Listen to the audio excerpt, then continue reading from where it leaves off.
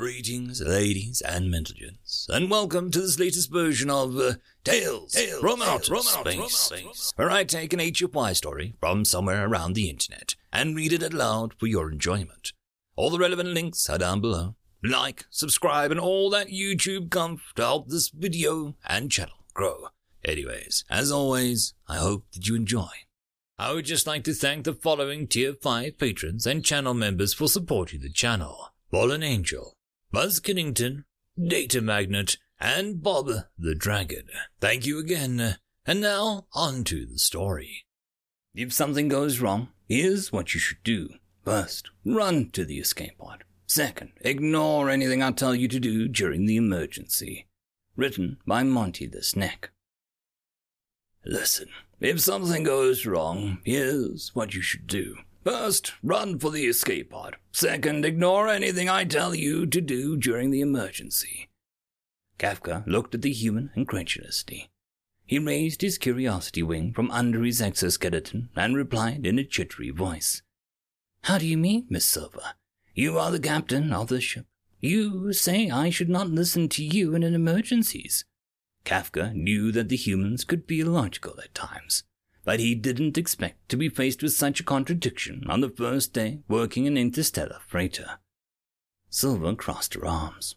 That's right. You've never been out of your home system, right, Kafka? He began to raise his affirmation wing, but Silver continued before he could verbally confirm the fact. Well, you should know that space pirates are very real, despite what the Trade Federation tells you. Silver paused and stared directly into Kafka's compound eyes. And they're not at all like what you see on the serials. You either give them the cargo, or they take it by force, usually along with your life. The finality with which Silver finished that statement sent chills down Kafka's exoskeleton. He had no doubt that she spoke from experience. Silver continued after a moment of tense silence. I value my crew's lives over my cargo, so my order is simple.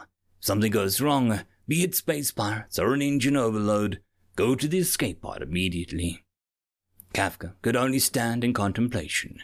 In an attempt to reply, he let out his incoherent chitter, before steadying himself and replying. But Miss Silver, what if you refuse to come to the escape pod with the rest of us? Surely you would not want us to leave you alone with the pirates. Silver replied without hesitation. Leave me. Kafka's face fell as he raised a wing of displeasure and cried out in protest. But Miss Silver, what if... he tried to say, but she cut him off. Kafka, it won't be my first crisis on the ship, and it sure as hell won't be my last. All I want is for you and the rest of the crew to escape as soon as possible and land at the nearest safe zone. She turned around and began walking down the hall towards the cockpit. I'll be able to handle whatever fate decides to throw at me, so don't worry, she said, before disappearing behind the door to the bridge. He didn't know how to respond to that, so Kafka simply bowed out and left his post. He never expected to have to act on Silver's orders so soon. Kafka was in the cargo bay mopping up the sand from yesterday's cargo loading. Silver had stopped on one of the many deserts of Zoltan 3 to pick up the Promethium fuel shipments, and an errant sandstorm had gotten sand into every nook and cranny of the cavernous room's floor. As he mopped, Kafka took note of how empty the room was. The few dozen waist-high crates scattered around seemed like almost nothing compared to the rows he saw waiting for them at the platform back on planetside. With his curiosity wing raised, he turned to Biff, a senior crew member, who was helping him clean. Don't you remember there being more cargo than this? I'm sure there was way more than this back on Zoltan 3. The burly slug shifted one of his three-eyed stalks at Kafka and replied through his digital translator. I believe the storm swept away most of the cargo. Silver decided to cut losses and ship what remained. Kafka raised his displeasure wing alongside his curiosity wing. He couldn't believe that any storm could have blown away the cargo. Each of these boxes had to weigh at least 2 tons. It just didn't make sense. Kafka's rebuttal, however, was preempted by the ship's speakers crackling to life with Silver's voice. All crew to bridge! All crew to bridge! Kafka scuttled over the bridge as fast as his 4 legs could take him, Biv, who had taken the lead ahead of Kafka, had told him that Silver didn't use the intercom unless it was an emergency. "Is it pirates this time, or did something go wrong with the atmospherics?" he mumbled worriedly to himself. He arrived at the bridge with 1,000 thoughts of what could have gone wrong, and still found himself dreadfully surprised when he saw the threat on the bridge's central monitor. An unidentified vessel was drifting towards them. "It's pirates! Pirates! Why did my first emergency have to be pirates? Couldn't it have been Vanguard infestation or something? At least those won't kill you." Kafka's nervous muttering was interrupted by the arrival of more people to the bridge. It seemed that he and Biv had gotten there first, which meant that each of the 24 other crew members gave him strange looks as they passed by his position next to the bridge door. Silver had arrived last. She had evidently been working on the ship elsewhere. "Probably a fault in one of the doors, or she's all covered in oil," Kafka thought to himself.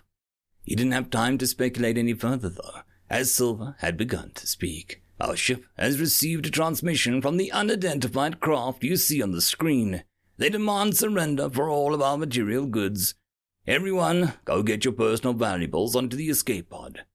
Her speech was curt and uninspiring, but everyone present hustled out the room with a fervor that seemed to indicate otherwise. Kafka was swept up in the rush of people heading towards the quarters before he could even raise a wing. As they packed, Biv must have noticed Kafka's displeasure wing raised to its fullest, because he placed a single feeler on Kafka's shoulders as they packed. "Do not worry, Kafka. Silver knows what she's doing," Biv assured him. Kafka didn't lower his displeasure wing any, but he did spare a glance to the rest of the crew as everyone packed what little they had into travel cases. "Where's everybody gone? We're being attacked, aren't we?" Kafka anxiously whispered back to Biv. "Yes, but it's fine. We are close to the Federation star station. The escape pod will take us that far," Biv replied nonchalantly to Kafka, who was now shaking his wing anxiously. "Come, we should go to the pod now. We don't have much time," Biv continued to reassure Kafka until they were both secured in the pod. Kafka sat in the harness, fidgeting. They hadn't taken off yet, which made him nervous. He heard a grunt from Biv, who was being repeatedly slapped by Kafka's displeasure wing, which was now bobbing around as fast as it could. Kafka stammered out an apology and made a conscious effort to stop his wing as he inspected the pod from his seat. "It's so small," he remarked quietly to himself. This escape pod was clearly not built to legal standards. The wall panels seemed to be ready to fall off of the scaffolding, and the pod seats were so cramped that the pilot had several of the passengers' legs dangling between him and the console. Before his thoughts could wander, Kafka was interrupted by the low hum of an ancient monitor coming to life next to the pod's entry hatch. He and the rest of the crew craned their heads towards the screen, which was tuned to the ship's security frequency. Kafka sat with bated breath, watching Silver arrive at the docking airlock near the back of the cargo bay. She sat on one of the crates, swinging her legs back and forth while waiting for the airlock to open. The doors opened after what felt like an eternity, and 7 wolf-like bipeds strode onto the ship, each brightly feathered in all shades of red and yellow. Kafka let out a gasp. The pirates were Ashtrax, all of them. They were the rarest and deadliest species known to the Federation, and 7 of them just boarded Silver's freighter. Their massive, muscular bodies dwarfed Silver's comparatively tiny frame, and the patchwork metal plate armor covering the chests bore numerous scars. Each pirate held a battered laser in their hands. Even Silver must have been surprised, based on her delayed reaction in standing up to greet her unwanted guests.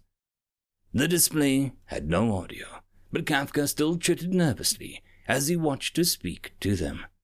After a few moments, the largest Ashtrax pointed his rifle at her. Silver put her hands up slowly, her confident demeanor wiped from her face. Kafka nervously watched them talk for a moment until the largest Ashtrax laughed and raised his rifle to her forehead. Seeing that, Kafka couldn't take it anymore. He didn't know what came over him, but he steeled both wings and bolted out of the escape pod, ignoring his fellow crew members' cries of protest. I have to do something. I can't let the captain die, Kafka thought to himself as he skittered down the ship's maze of hallways as fast as he could. It was only when he reached the cargo bay's internal airlock that he remembered that he had no plan. Left with few options, he crouched down and opened the airlock crack, peeking inside. Could you at least leave me 2 crates, so that I can tell my boss I fought valiantly to defend the goods and barely shook you off, said Silver, who still had a gun to her head. The Ashtrax before her lowered his gun and threw back his snouted laughter.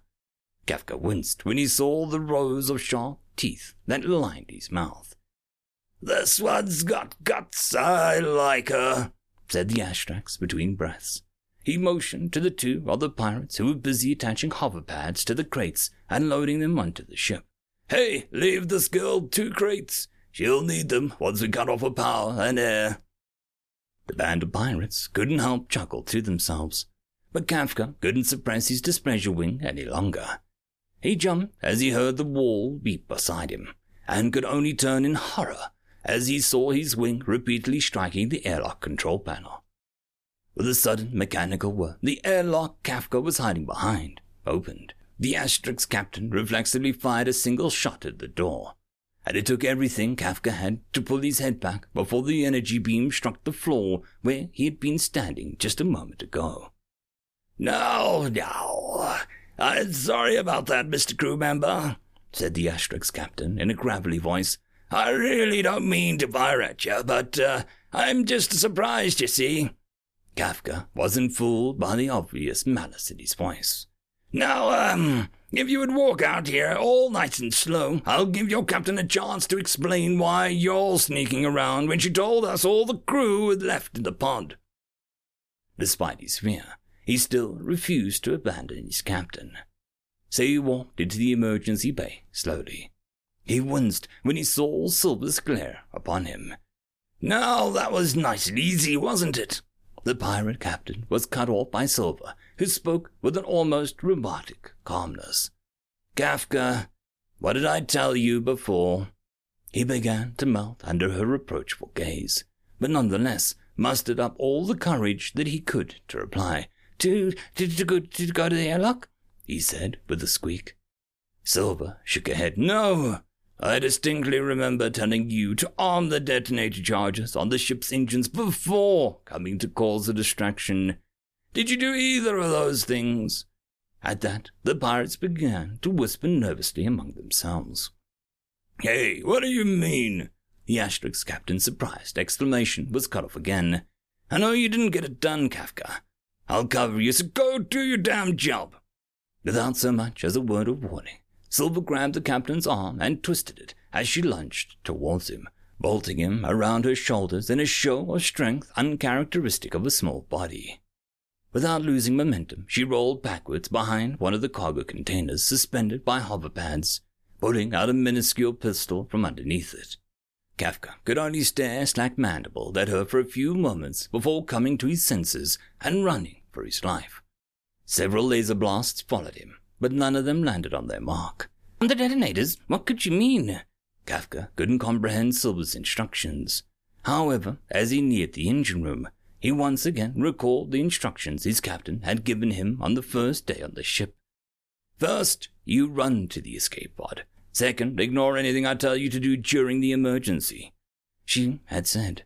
He had stood frozen, agonizing over the realization that Silver had told him to leave so that he could escape with the rest of the crew without giving the pirates a chance to know about the escape pod, which was probably still docked at the ship. Not only that, but she wittingly started a fight with the most dangerous species in the galaxy to give him a chance to escape. He felt a myriad of emotions well up inside of him, but he shook them off, determined not to let her sacrifice go in vain. Without a second thought, he took off towards the escape pod. The rest of the crew shot him angry looks as he climbed back inside the cramped pod. Only Biv expressed any worry. Kafka, are you all right? He asked with only a hint of anger. Kafka could only shrink down in his seat further. The entire crew remained silent as they took off, switching the monitor's feed to the pod's external camera. Kafka felt like he could sense the crew's animosity towards him. If he had just stayed put, Silver could have talked a way out of it. "I killed her," he whispered to himself, shivering at the realization. At that moment, any hope Kafka may have had left for Silver was vaporized along with the ship that he had just escaped from. Silver's freight cruiser exploded in a massive inferno, taking the pirate ships with it. Crew remained dead silent as they saw a blaze consume both ships. As if to crown the dark, fiery rhapsody before him, Kafka witnessed the main engine drift away just before the charred husk of the ship's subspace drive collapsed, ripping apart the wreckage into atoms. Kafka could only think dark thoughts as he sunk deeper into shame and sadness.